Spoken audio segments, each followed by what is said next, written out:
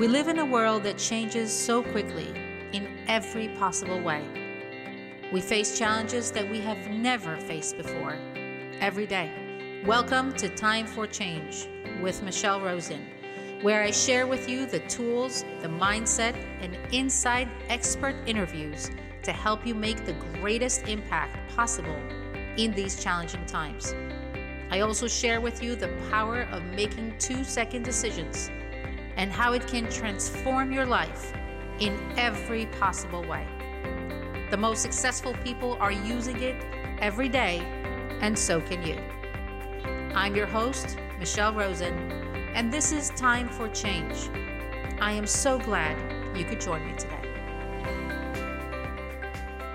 Welcome everyone to Time for Change. I'm so glad you're with me today. Today we have a special guest. We have Jill Wesley. Jill has worked as an executive coach, a professional speaker. She's a professional speaker, and she's been an event producer for over 25 years.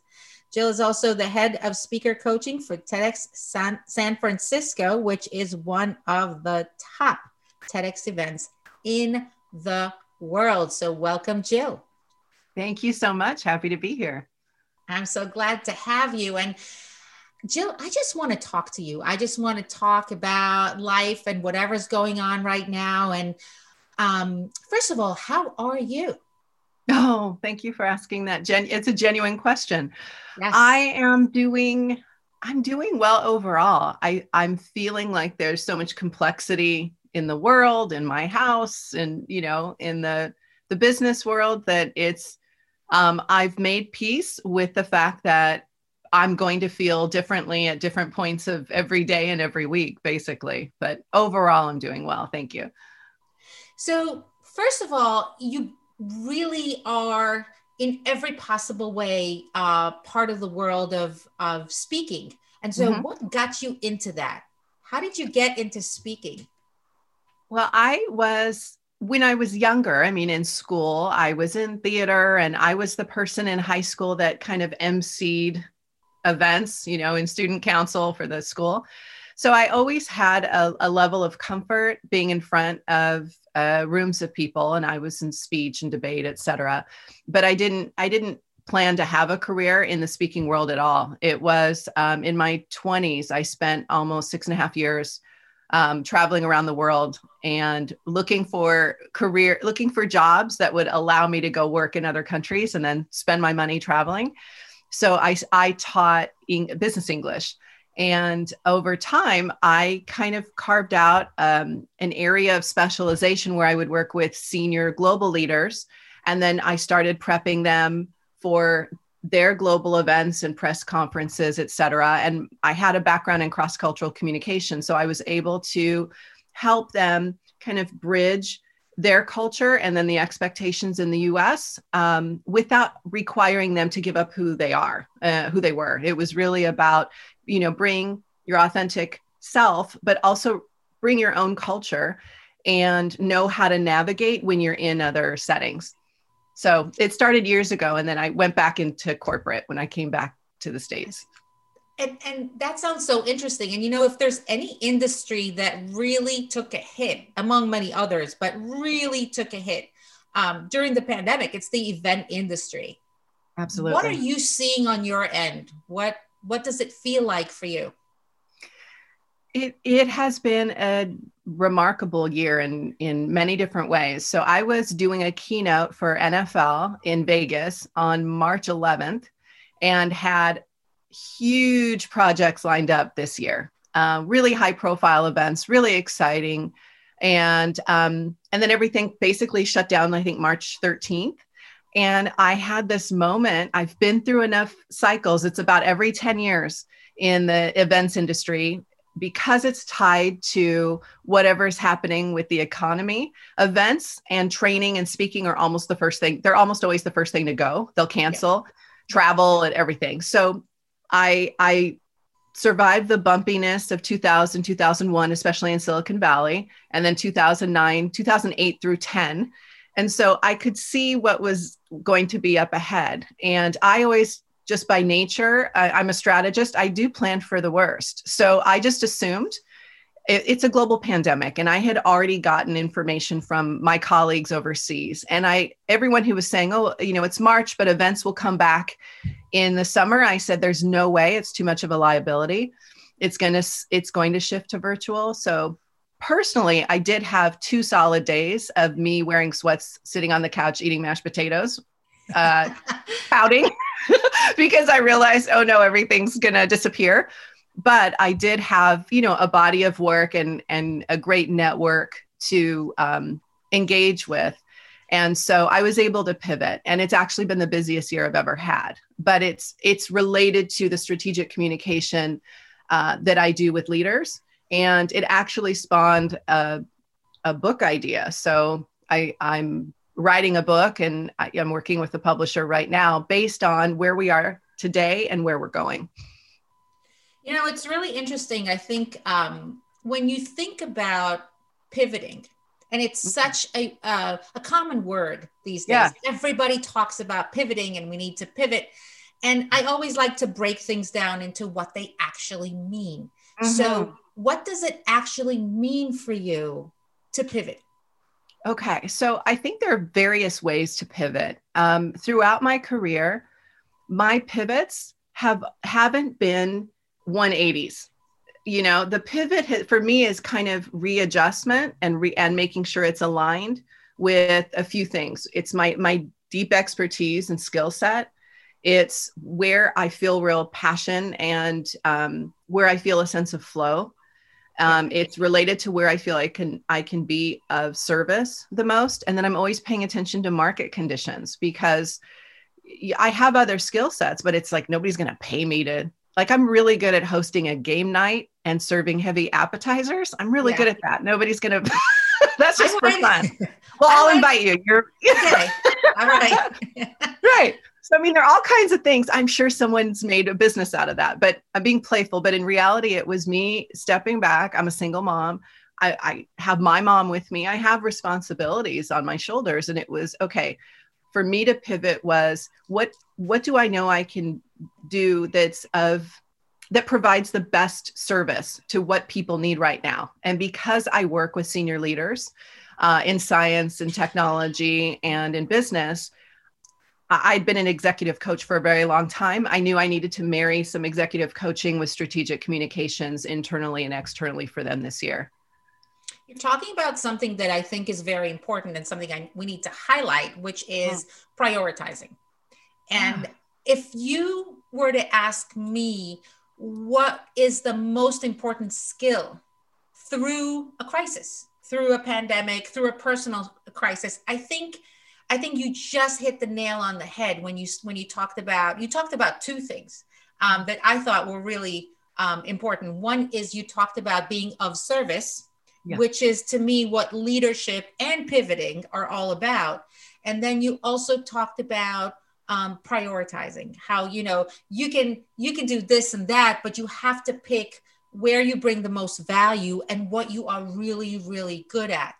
And I don't know how it feels on your end, but I'm finding that it's probably the most important thing for success for the vast majority of leaders, because if you know how to prioritize, then you can cut through a lot of noise. How do you feel about that? Oh my goodness. I agree 100%. And it's, you just spoke to the signal and noise example that just went through my head, because this is the noisiest time we've ever been through for most of us in our adult lives.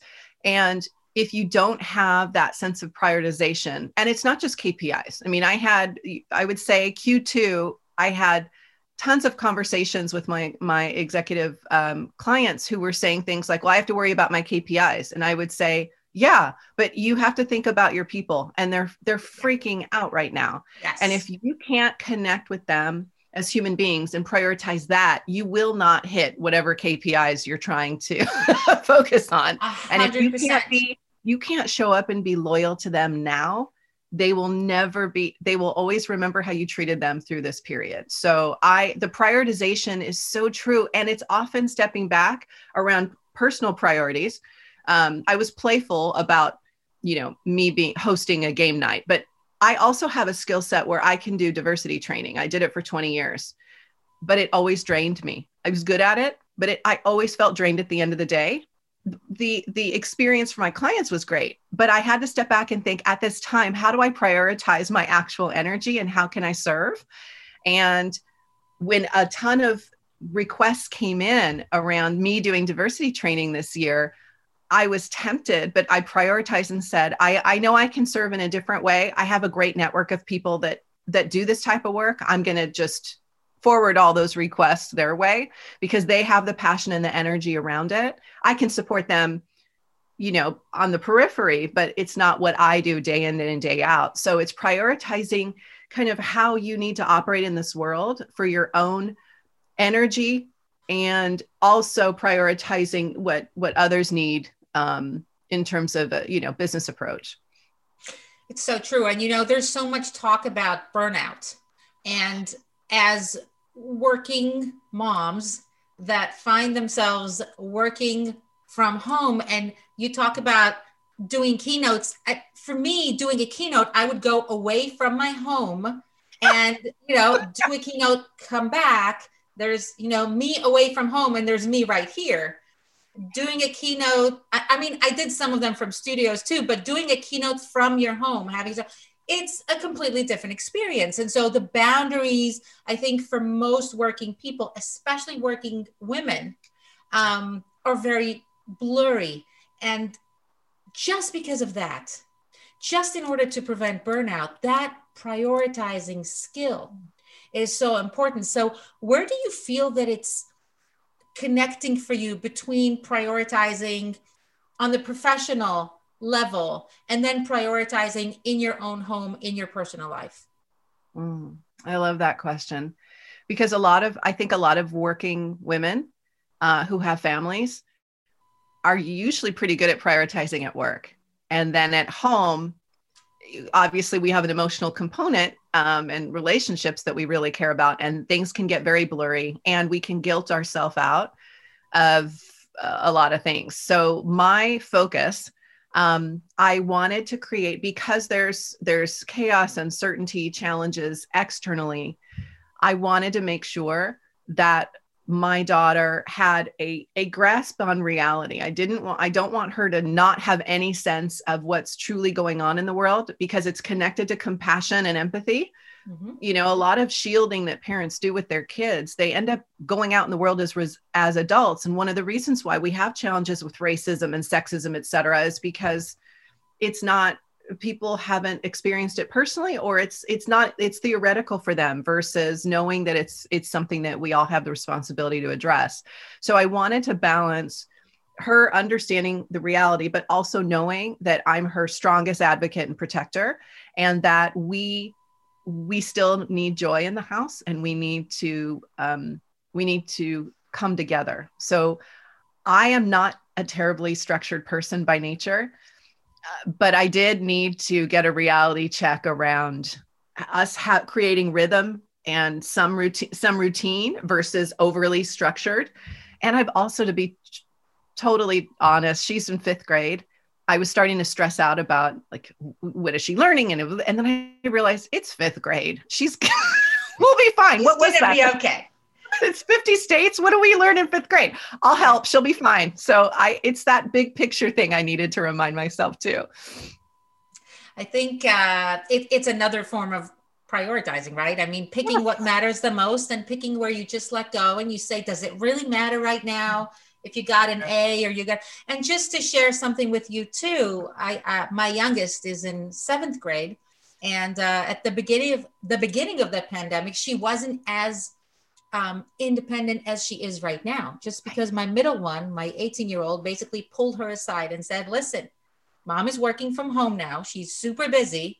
And if you don't get your act together, nobody is going to help you. So you need to stop expecting mommy to help you and start doing your work. Which was really good.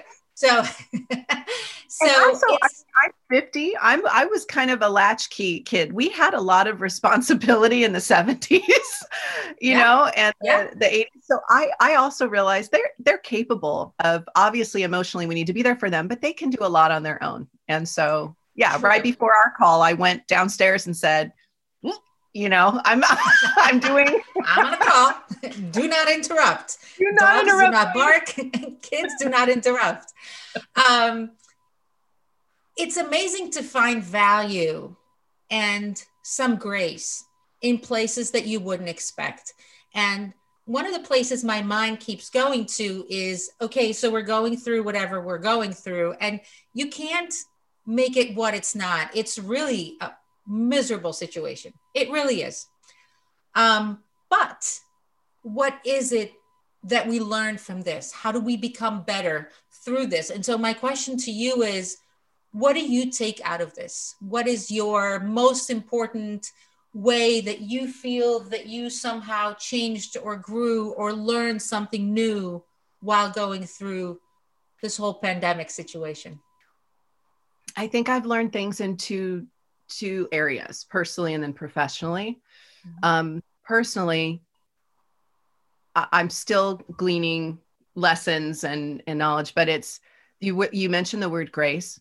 Mm-hmm. And I think a lot of the grace is actually for myself. And reminding myself on a regular basis that we're all doing the best we can. I'm not a perfectionist, but there are times where I have a never ending to-do list. And I don't even get the sense of satisfaction crossing things off because I know there are 27,000 other things.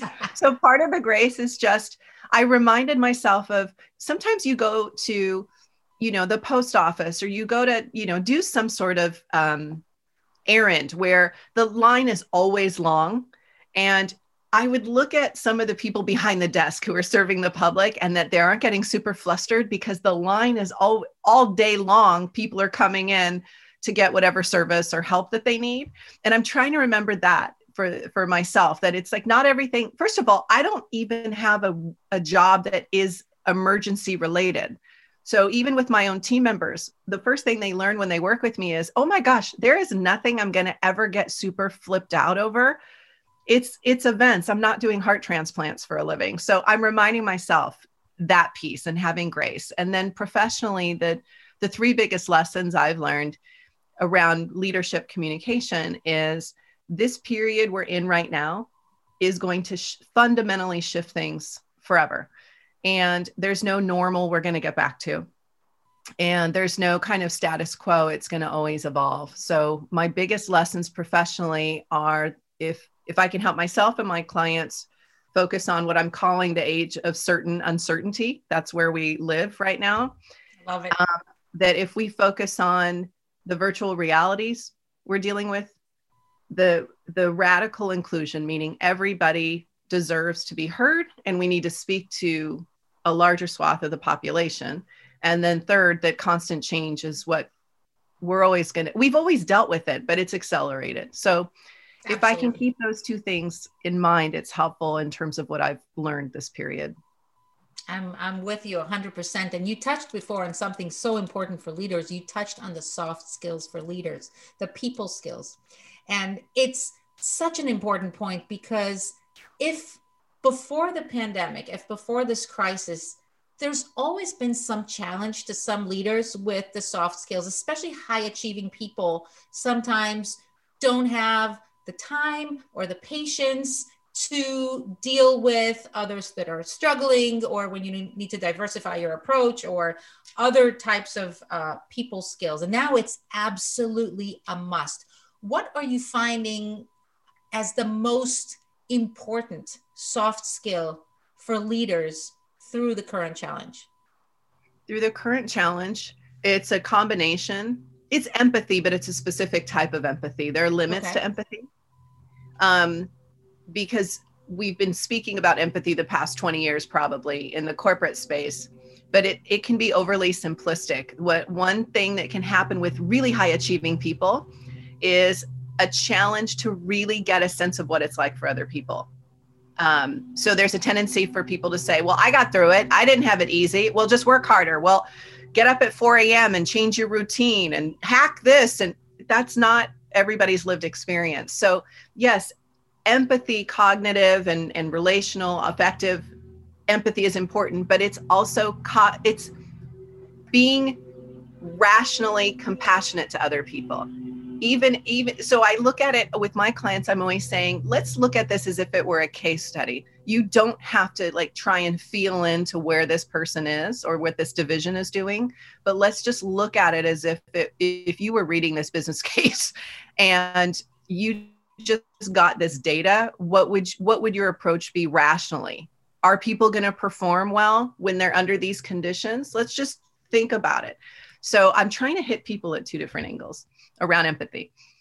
It's such an important point, and it's such an important skill for life. I like skills that carry from the world of corporate and leadership to your family and your kids and your mother-in-law. It's such an important skill to have.